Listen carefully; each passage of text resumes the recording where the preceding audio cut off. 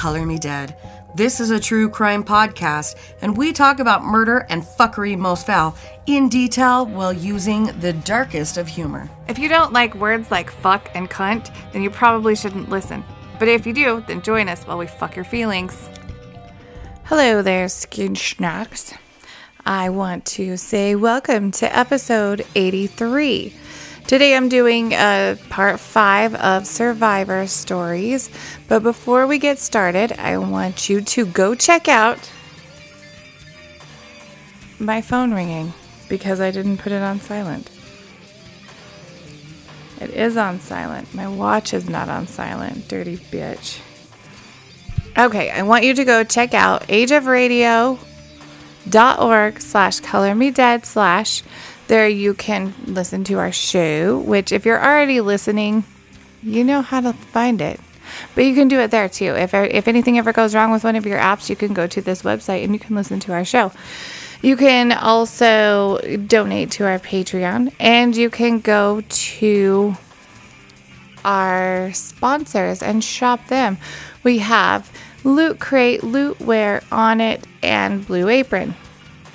Now, for those of you who may not have listened last week or didn't hear what was going on, we have, with our network that we're assigned with, which is Age of Radio, we have a group with them, and it is called Addicted to Podcasting by Age of Radio.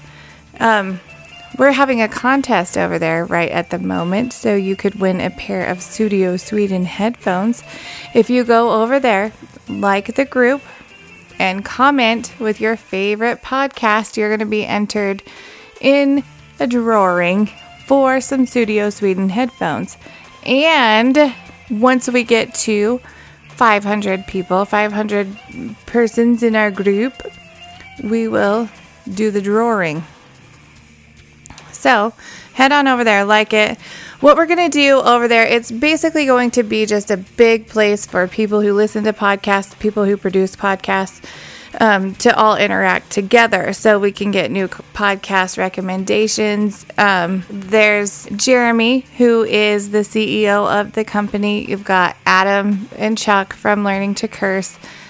Me, hi, and Jeremy's wife, Danielle, who post throughout the week on what we have listened to the previous week, so we can give you our recommendations on what we listen to, and other people who have podcasts can post on there with their podcasts, or if you're looking to start a podcast, if you want to join our network, you can go give us a shout, let us know, we can help you get started. So it's going to be a super cool place to be. We're also starting a fun interactive game, which is immature as fuck. So if you enjoy Chuck and I being immature, let's throw Adam into the mix and then a little Jeremy too. And you get all the immaturity and all the interaction. It's going to be on Tuesdays. It's called a Textasode. And it's just ridiculous. It's something that we came up with while we were in a random group text that was just completely ridiculous, as we tend to be. If you couldn't tell by the Chucksode 82.5, we are random as fuck. So come over there and join us. I want to give a big shout out to our Patreons. We've got our examinators, who are Sharon Hoffman and Samantha Vaughn. You guys are badass motherfuckers. Last week, I think, is when it was, I promised you that we were going to be doing an episode with Adam and Chuck from Learning to Curse. Well, Adam got sick, and he was hacking his mother-loving brains out, so we decided to postpone a little bit. So we still have Adam and Chuck coming on in the next couple of weeks. It just didn't get to happen this week. And since I've been having all the technical difficulties under the motherfucking sun, I decided to just do this episode solo. So if you don't like my voice, I am very sorry. I will try to change it up here and there. Because the holidays are coming up, or I guess we're already in the holidays because we already had Thanksgiving. But around this time of year, things tend to get a little bit more stressful. And things really can get rough for a lot of people. And so I wanted to do a Survivor series to remind all of you who may not think you're strong enough to leave that you are, or give strength to those people who are currently going through it, or any way that I can help anybody get through any of this. There's too many going through this at all times, and I want to support everybody that we can that's going through it. And I want to start off by saying we have a group called Color Me Still Here, and it is ran by a few of our listeners and members. And it's where domestic violence or mental abuse or any kind of survivor can go in and share your story. Or you don't have to share your story. You can go in and get support from other members, other people who are going through the same thing. There's also another page called From the Fire, Recovery from Domestic Abuse and Surviving Mental Illness. So check out either one of those groups or both. They're both really good for support. Because I know that it's easy to feel alone out there. It's easy to think that you don't have anybody there for you, that nobody understands what you're going through. Or you might feel like you're alone and you're going through this by yourself, but there's plenty of us that have been through it before, and plenty of people that you can reach out to and just share your story. And like I said, you don't have to share your story, but share your feelings maybe. Get support, get friends, get something in these groups. It helps out a lot. I also want to add that the number for the domestic violence hotline is 1-800-799-SAFE. If you feel like you need to reach out for help, please call that number and get the help that you need. Before I get started on the Survivor series, though, or the Survivor stories, I want to talk about someone who didn't make it, who didn't end up being a survivor of domestic abuse. We've talked about her many times before. Her name is Jody Myers. She's the one from Feathery Most Foul. And because it was episode 33 called Feathery Most Foul. And we've had an update since then. But I got another update that I wanted to share with you guys from a family member. And she gave me permission to read it all out on the show. And this is heartbreaking. It was over the holidays when it happened back in 1995, 94 is when it happened. I'm just going to read the email word for word so that I don't mess it up, because it's just sad. This is what domestic violence can lead to, and it's heartbreaking. And here's what the email says. Well, another Thanksgiving has passed without Jody. I try not to think about the horrifying Thanksgiving we had 24 years ago, but after visiting with her mom and her family members Thanksgiving night and reading his prison profile to try to reach out to the outside world, reopened a lot of wounds. I read Mike's blog. Side note is Mike from Criminology, who sent us this case. I listened to Color Me Dead. I watched the movie Nightmare Wedding. That movie was in no way, shape, or form portrayed the life of Jody. Yes, there was a knife and a wedding dress, but the two have nothing to do with the other. I don't have social media, so I am reaching out via email. Forrest wasn't just some random guy she met one night. He was close to the family. His mother was at Jody's baby shower. By close, I mean he did work around family members' houses, a handyman. He is my husband's cousin on my mom's side, and Jody is a cousin from his dad's side. Jody and Forrest were not cousins. Jody was going to be my maid of honor on 6/24 of 95, but was taken from us 7 months prior to that. I was marrying her cousin. Jody and I became very close when I was dating her cousin. She was indeed the life of the party, and I chose her to be my maid of honor because I know she would get me on the dance floor every chance she got. She has an infectious smile. She is beautiful. I say it like she is still with us because she is, in spirit. There is a love story inside this tragic, horrific tragedy. Her high school boyfriend, who she broke up with shortly before dating Forrest. Those two were inseparable. When they were together, the love they had for each other could be seen when they entered a room. I think she was young and needed a break, and maybe she felt she needed to see what else was out there. I can't speak for her, but I can only assume. He never married. He does have a child. I think he will always love Jody and will never fill her shoes. I think there were plans of them getting back together until Forrest squashed them when Forrest called him with the horrific details Forrest did to her and the message he left on her mom's answering machine. He, Jody's ex, not Forrest, called my husband. They are best friends and he was our best man, with the horrific details. I vomited my Thanksgiving dinner. We went and told her mom we needed her keys. When we told her what happened, we wanted to get to her house first and screen her messages before she could listen to it. Thank goodness we did. A couple of messages were beep, beep, beep, beep, beep. We were trying to page her repeatedly that day. That's when pagers were all the rage. I had a bag phone, and I tried to page from that as well. So the messages with all the beeps, he knew the family was trying to desperately reach her that day. Then the horrific message about the wedding dress and the finger. We gave to the police as evidence, his voice saying exactly what his plans were.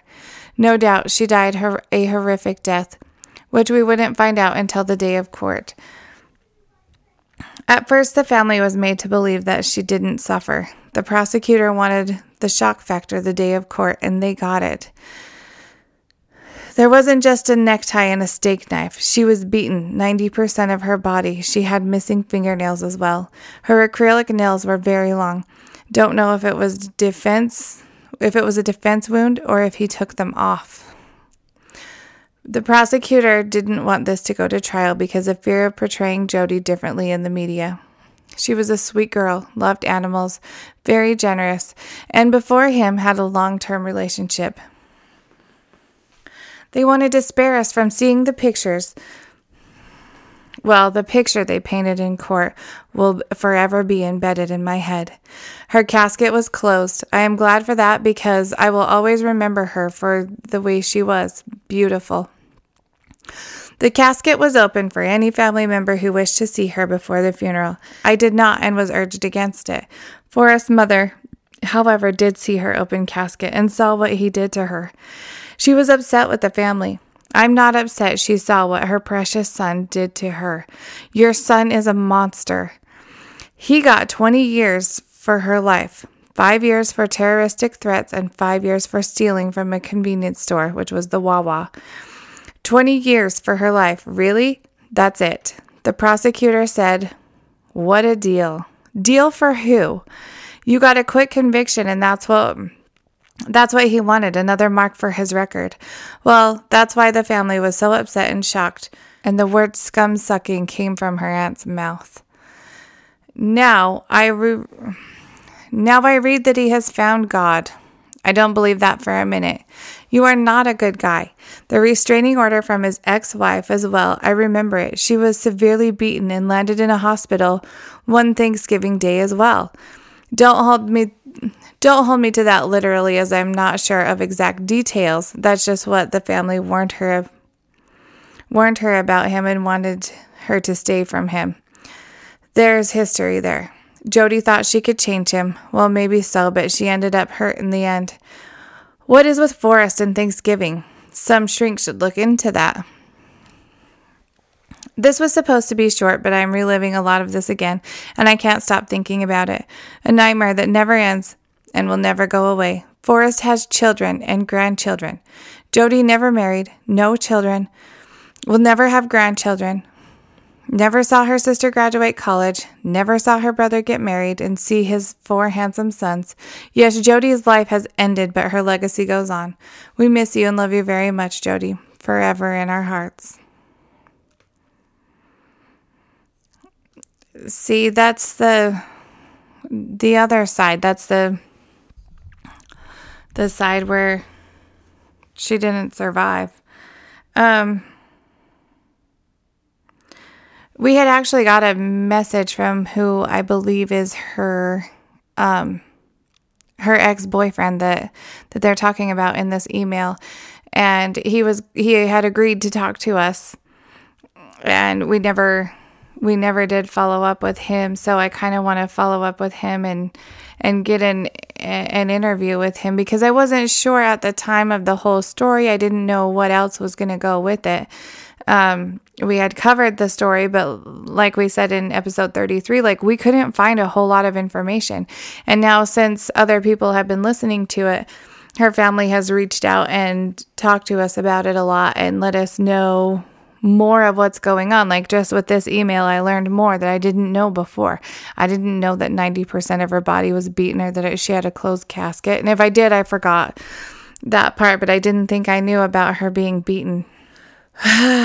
With that, I'm going to lead into the next story. I'm going to call the person from our next story Darcy. This is not her real name, but it's from my favorite movie. And so that's where I'm going to go with it. That was the name that popped into my head, and that's what we're using. It has nothing to do with anything.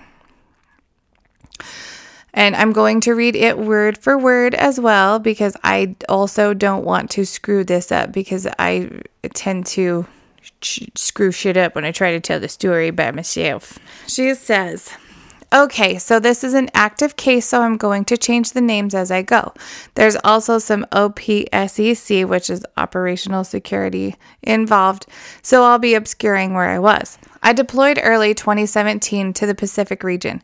It was a beautiful area, but my time there was not fun. You see, the crew I deployed with was not fun. As a medic, I am the only medic on the vessel, so I don't really have anyone to talk to. Everyone else has counterparts, engineers and deck side, and even the cooks, but I had no one. I tried to be personable and talk to people, but I was soon being picked on by everyone. I was told by the head of the vessel every day that I was a useless soldier and an even worse medic, and shouldn't be in the army, let alone on a vessel. Keep that mental state in mind, because it's about to get fucking bad. We were in port one day, one of the few times that we were in port. Now, we weren't allowed to drink while deployed, but does that ever really stop anyone? I was in my room relaxing when I got a text from one of the engineers. We'll call him Bob. Bob had gotten hurt and needed my help. I told him to meet me in the crew's mess, which is the dining area essentially, where I knew other people would be. He responded with, "Doc, I'm drunk. I don't want anyone else to see me. Can you come to my room?" I shouldn't have, but I agreed to. So I went to his room and inspected his wound.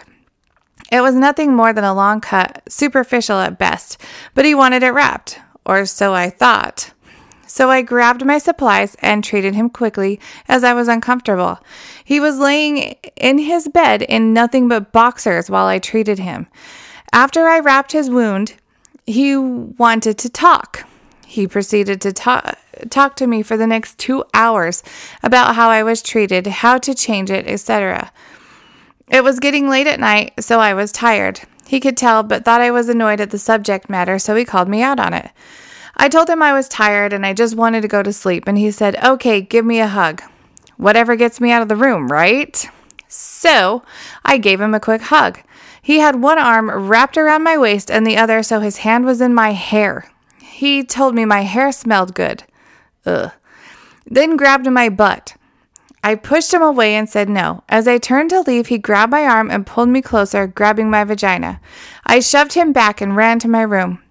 I got a text from him saying that his wrapping was falling off and that he needed to redress it, that I needed to redress it.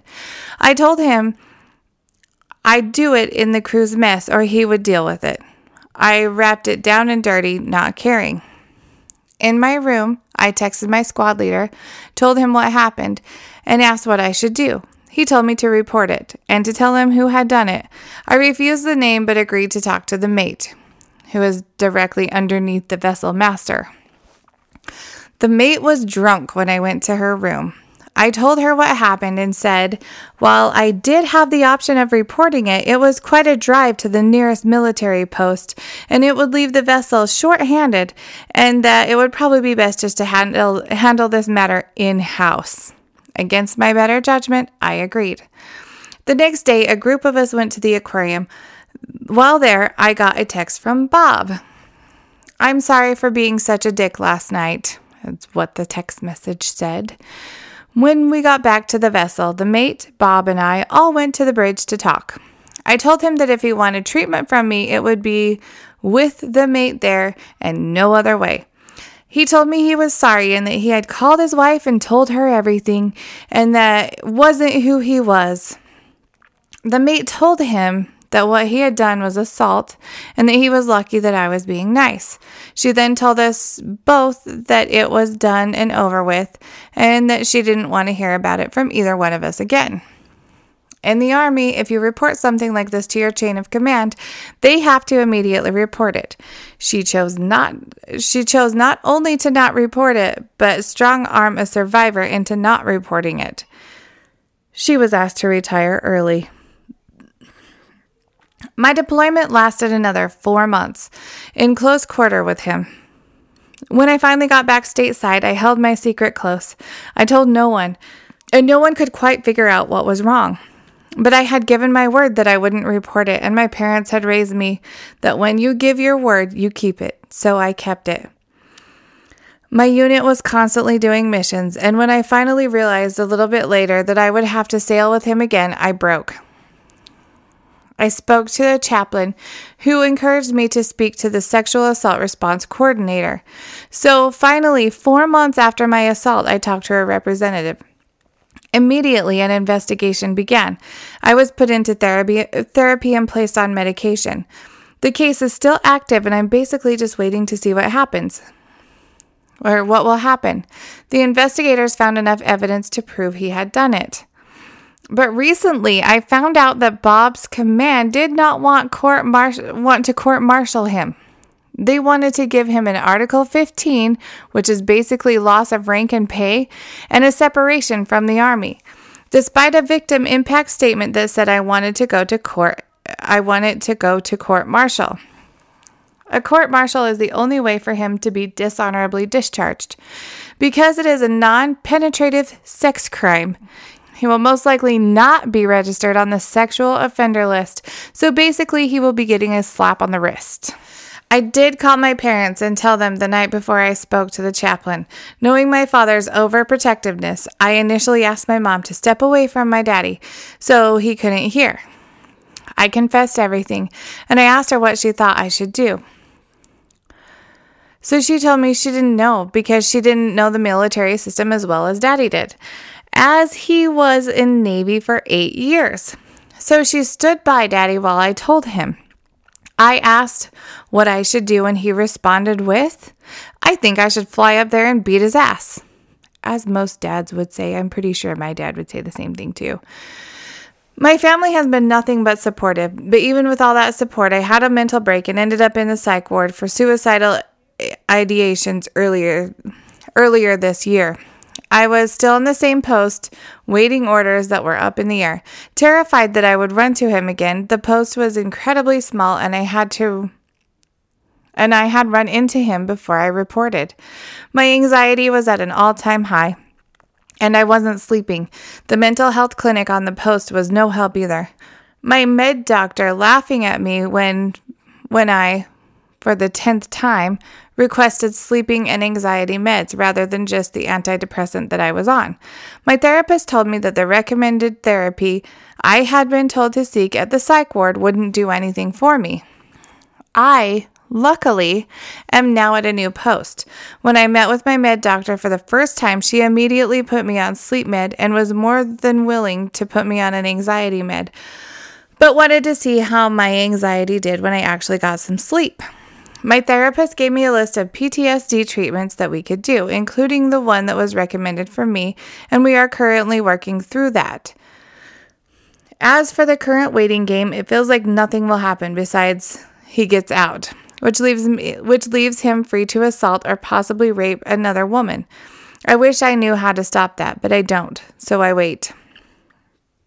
And that was the end of the story that she had sent in, and she sent it in a few months ago. I do have a little bit of an update on that. Since this story was sent in, Bob was now discharged from the Army, honorable discharge, but lost all of his benefits. Darcy has been in the military sexual assault psych unit again for a suicide watch because of this for 5 weeks. Well, it started off with suicide watch, and then she's been in intense therapy while in there, where she had to discuss the incident time and time again. While she was in there, she got a text saying that Bob was no longer in the Army and her case was closed. So she's in this military sexual assault psych unit, which is a specialty unit because this happens so much in the military, which is fucked up. Come on. And it's more intense than any civilian sexual assault unit, or, I don't know words. I'm using all the wrong words, but you get what I'm saying. It's just way more intense because this happens so often. When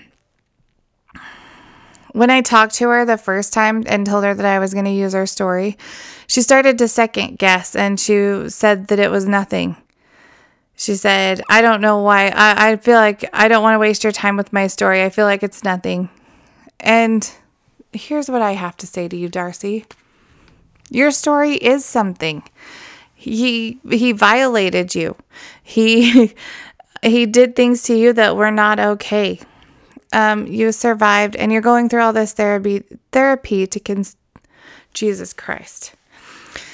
You're going through all of this therapy to continue surviving instead of falling victim to him. So, you're kicking ass, girlfriend. Good job. I love you. And I'm going to move into our next story since I don't have any friends and co-hosts to chit-chat with and be bullshit with, but that's okay. We can do this. The next story is from someone I'm going to just call L. Like 11, L from Stranger Things, because I fucking love that show, and I love L, and I thought it was an amazing word. Okay? I was 19, and I just got out of a relationship with someone I truly love, and I am with that man now. I was in college, and he had graduated, and we were both told lies and parted ways. That's where my story really begins. After telling me many times that he wanted to be with me, I just said okay because I was lonely and not speaking to my parents at the time. And this is the dude the story is about, not the one that she was absolutely in love with. I said okay because I was lonely and not speaking to my parents. I felt like I needed love. Little did I know at the time, it wasn't love. He told me his ex-girlfriend cheated on him and that he caught her and her ex in bed together when he came home from work early, which 3 years later, she found out that it was a lie and he beat her until she left him. Everything was okay for a few months, and then I graduated and moved in with a friend that I loved like a brother. He called me in tears one day, still in college, saying he was kicked out for smoking weed.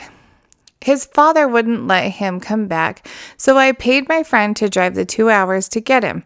Things were okay until we moved to Florida with his family and I found out I was pregnant. I took several tests and I wasn't upset. I wanted to have a family with him as I loved him, and I thought that that's what he wanted too because that's what he told me. He then told me, I don't want a baby. I hate kids. You need to get an abortion. He made the appointment for me and told me that he would pay for it. I didn't want it. I went to the appointment and saw the baby on the screen. She asked me if I really wanted to do this, and I said okay.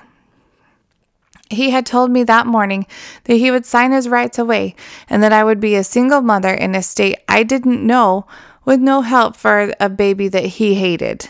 I didn't want my child to grow up knowing their father wanted nothing to do with them. It broke my heart, and it still does to this day, that I listened to him. I'm so sorry to that little angel. I should have known when he was an asshole. I should have known then he was an asshole, and I just thought that he was young and scared. I went home in horrible physical pain, but my heart hurt much worse. He never wanted to talk about how much it killed me because it didn't matter. We dodged a bullet, as his bitch-ass self thought. I ended up getting a job, and I loved this job. He hated my assistant manager, who was a 20-year-old Hispanic man who would hold the door open for me and share his lunch because I would usually be running late and didn't make one. I met one of my best friends at this job who ended up hearing this man yell at me outside my job, telling me not to talk to any men because I was such a whore, since I had so many male friends from high school. I was told I couldn't talk to them or even have my own Facebook because he wanted to go through my messages.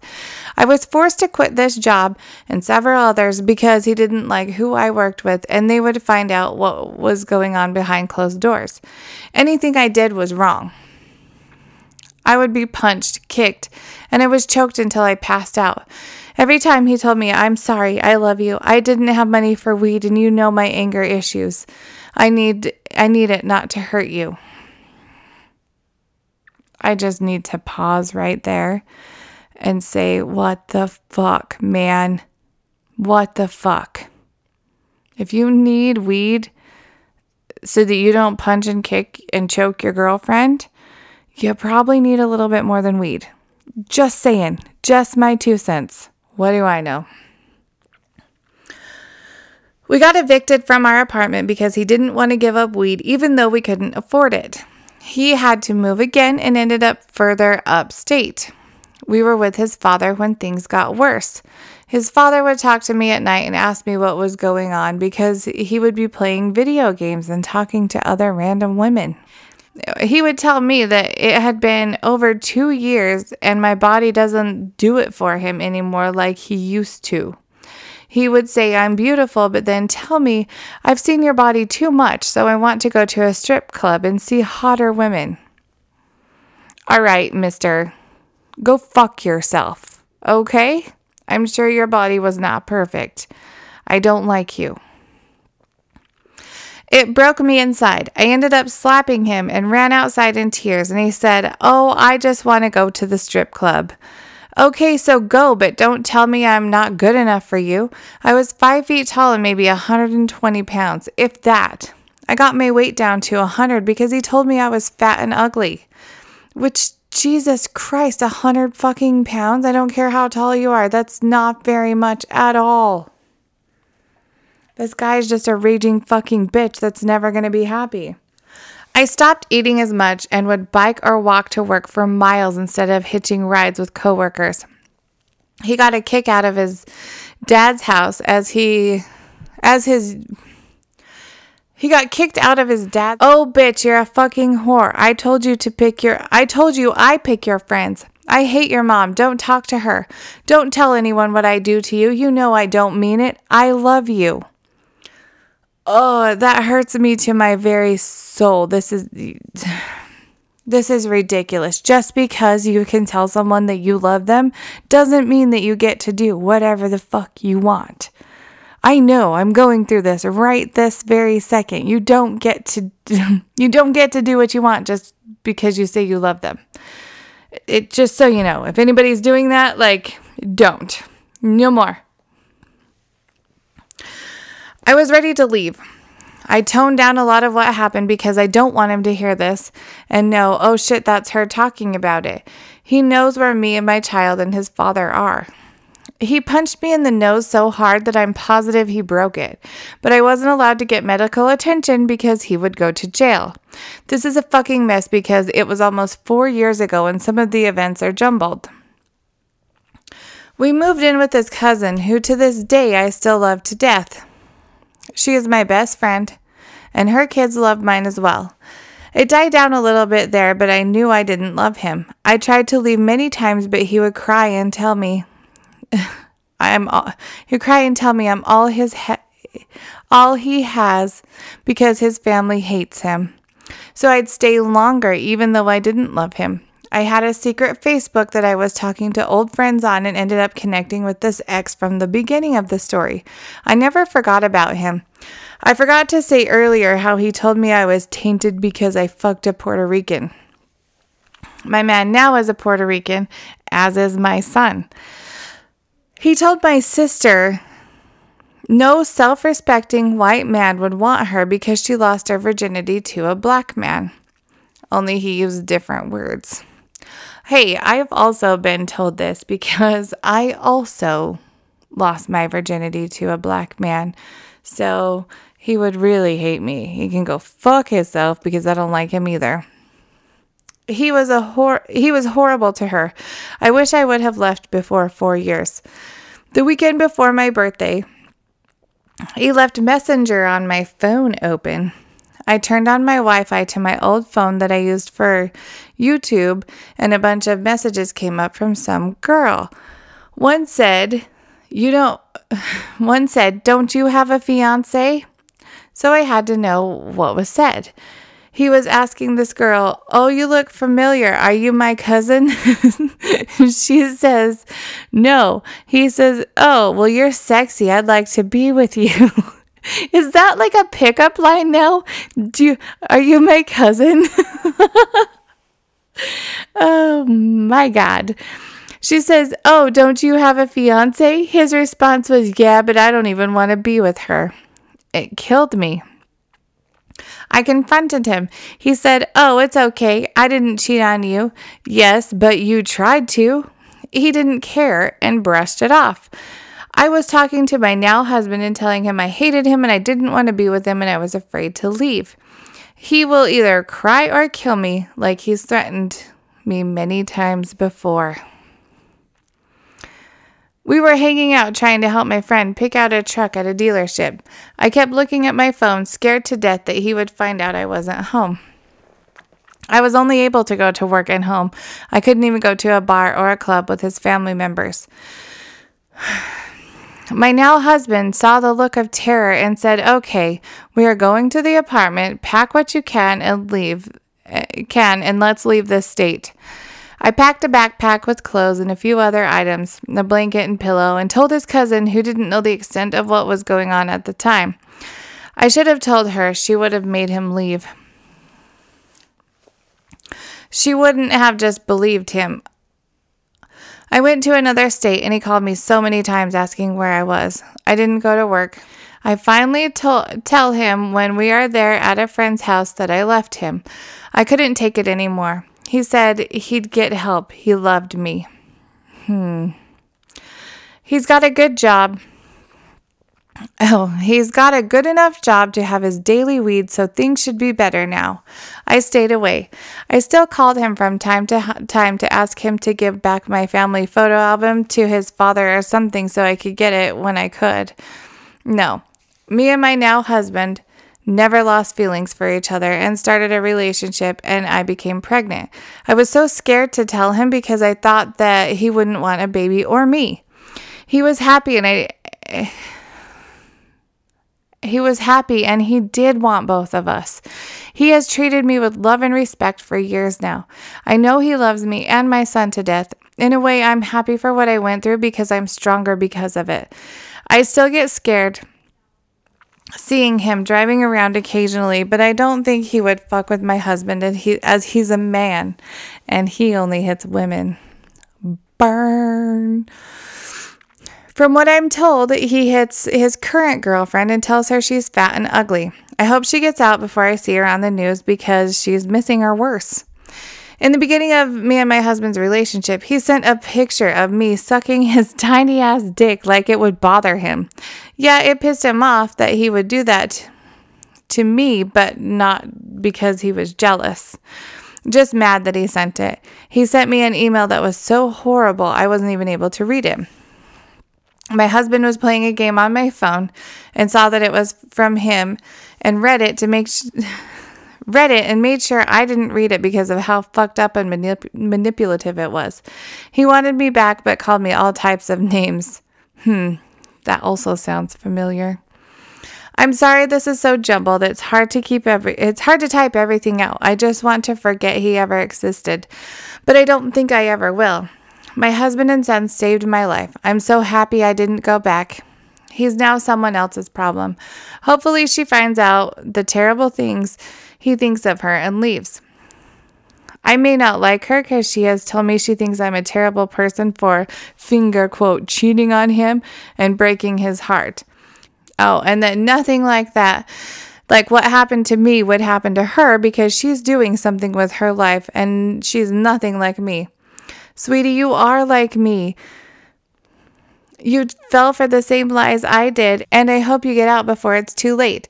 I'm so sorry that this is so long, but it's 4 years of shit I dealt with and I am still dealing with. Oh, he has all my old passwords and messaged himself to start shit. I honestly think it's because she catches him doing something wrong, they fight, and then he says, "Oh, look, my crazy ex." Honey, I want nothing to do with you. I have a wonderful family and I wouldn't ever want you around me or my child. I love you guys and I hope this will help someone else know that they are not alone. There's someone who will listen, someone who will believe you, someone who will actually love you and that you deserve that. Love, Mama Survivor. She's right. Every time that man tells you that you are not good enough and that there is nobody out there that will love you, listen to me. You are who needs to love you. You always work on loving yourself first. Self-love is the most important. You can't give anything to anybody if you don't love yourself first. Normally, I would probably make a joke about that because I'm immature, but at this point, I'm not going to. I have recently gone through a lot of shit. A lot. I've had 2 marriages that were not grand. And when I hit a breaking point, I knew that I couldn't search for love from somebody else. It had to come from me. So I have actually been taking on like an AA lifestyle because, as you know, my best friend, Angel, is still currently in treatment. Her brother, who is my other best friend, is in jail, and him and I have been working a lot on self-love and how to value yourself. He calls every day from jail to tell me to make sure that I do my daily reflections where I say, I'm Nikki and I'm amazing or whatever. Today I feel like emotionally I feel this. Physically, I feel this. My internal goals are, my external goals are, and I am grateful for whatever. So I do that every single morning. And sometimes it's hard for me to say, I am what? What am I? I'll sit here and think about what are the things? What am I? Right now, I feel like I'm nothing. But I have to come up with something that I am, and I have to believe it. And as crazy as it sounds, as soon as I say it, then I do start to believe it. Like if I say I'm a good mom, well, that day I feel like I do better to live up to being that good mom. I also meditate every morning with a guided meditation because my brain is all over the place. But everything I do, I'm just trying to figure out how to love and respect myself. Like everybody needs to. Anybody that's in this situation or anybody at all, you always turn to yourself for your love first because you are what is important. You take care of you. It's just like on the airplane when they say secure your mask before you help anybody else. That is the rule with life. You always make yourself make sure that you are secure before you can help anybody else. I can't be there for my kids and be there and be strong and show my kids how to be there and be strong if I'm not strong myself. I also can't teach my kids how to love and respect themselves if I don't love and respect myself because they're going to learn off of what I showed them. I have a survivor story and I had it all typed out. Well, partially typed out. And then I chose not to tell it all. I'm not ready. I've been through, my first marriage was really controlling. I wasn't allowed to leave the house without asking. I wasn't allowed to dye my hair. I wasn't allowed to wear makeup. I wasn't allowed to wear regular clothes. I've talked about this a lot. Like, in the mornings, I would turn on his shower, make sure that it was ready and the right temperature. I set his clothes out. I put his toothpaste on his toothbrush. I started his truck. I got his lunch ready. When he shook his glass at me, his cup that had ice in it, it means that he wanted a refill. And I ran and got him a refill. There was times that he threw the dinner that I made him in the trash and told me it was disgusting and had me make something else. I mean, it was just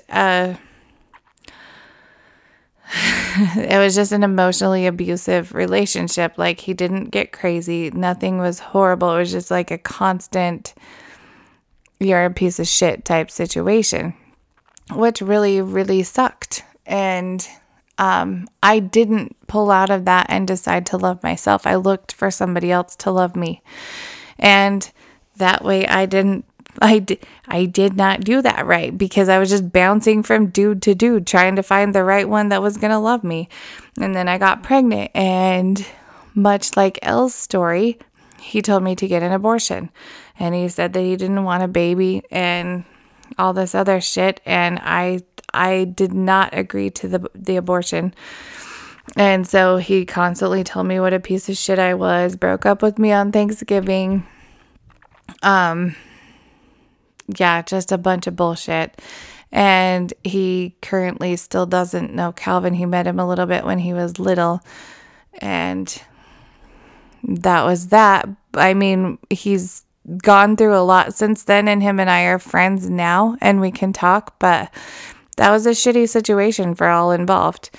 I'm recently going through a lot of stuff that I'm not quite ready to talk about, but the part where Elle's story said that he would do stuff and then say, but I didn't mean it, I love you. That's real shit. That's really, I mean, that happens. It's not okay. Just because they say that they love you, it's not okay. You stand your ground, and this is why I say you find your self-love first. Nothing is going to come out of anything until you love yourself first.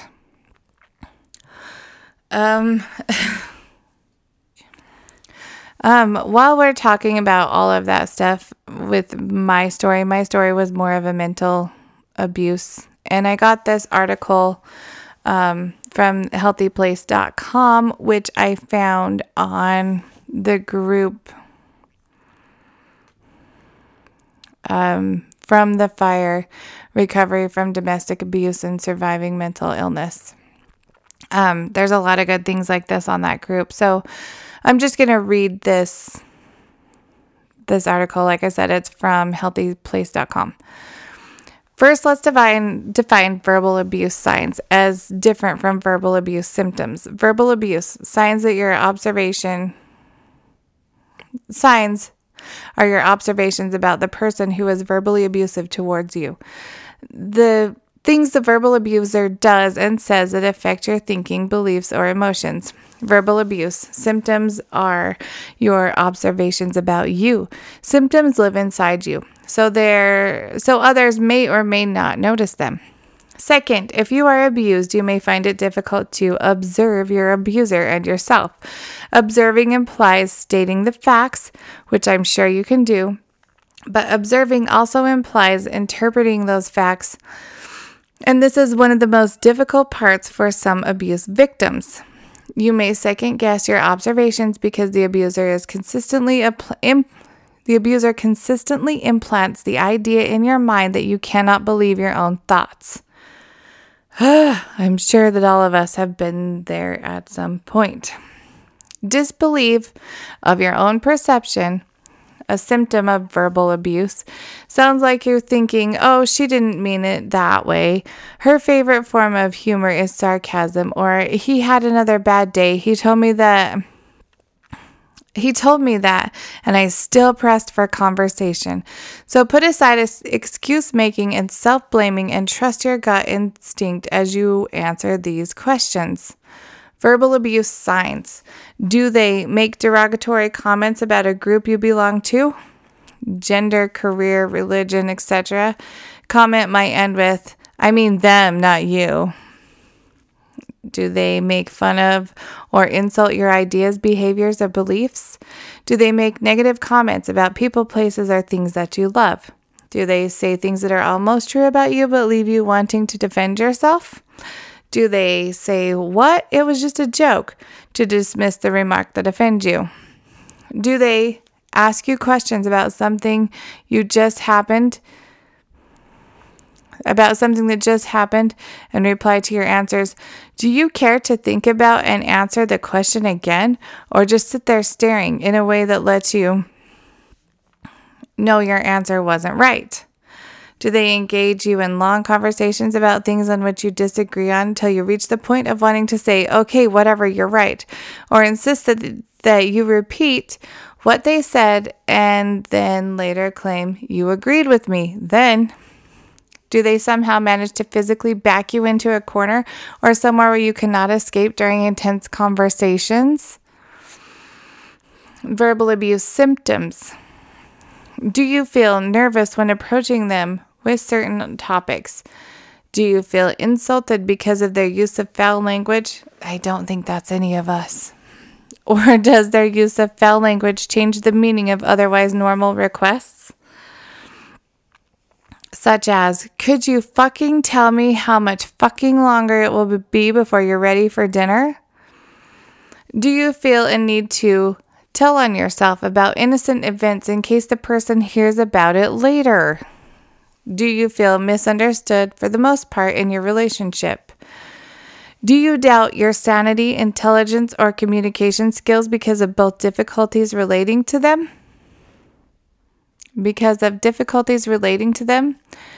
Do you doubt your memories when it comes to recalling conversations or events with the person because their take on it is so much different than your own?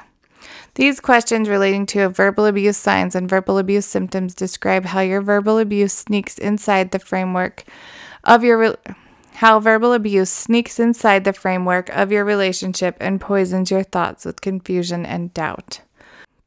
I know I've asked myself plenty of those questions plenty of times because I've been to the point where I'm like, do I make this up? Is this really not as bad as it sounds? What am I doing? You know, I've done a lot of that and then downplayed it and then let it go.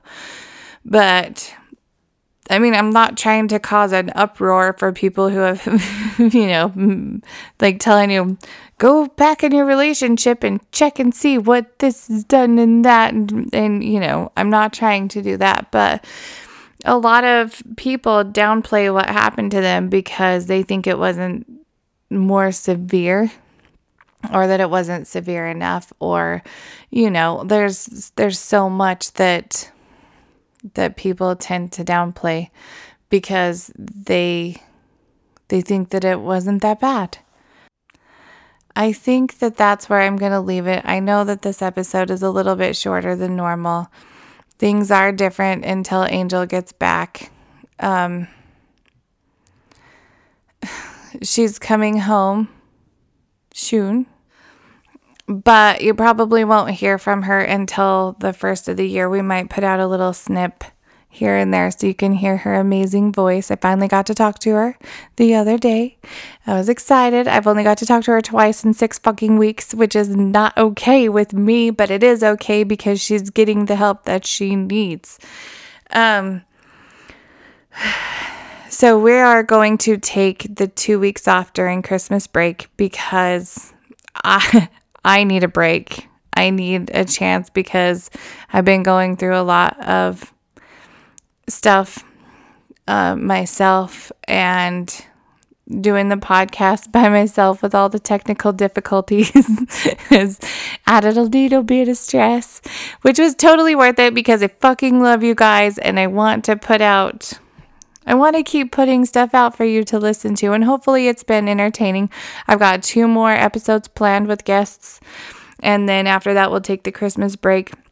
Angel and I are going to use the Christmas break to get a lot stockpiled for January because it sounds like she's going to be getting some oral surgery and going to be out for a little bit because she had some teeth issues while she was in rehab and had to get a bunch of them pulled, and it's all just a big fucking mess. So, that being said, my next episode, I'm not sure who is the guest for sure because I don't know which is going to air first, but it's going to be funny. It's not going to be just me. It's going to be a lot more lighthearted, but I want everyone to get some goddamn self-worth. Make sure you love yourself. Do it for me, okay? Do it for you. Fuck me. Do it for you. With that, I'm going to say, don't forget how much you are worth and stay out of chalk lines. Goodbye.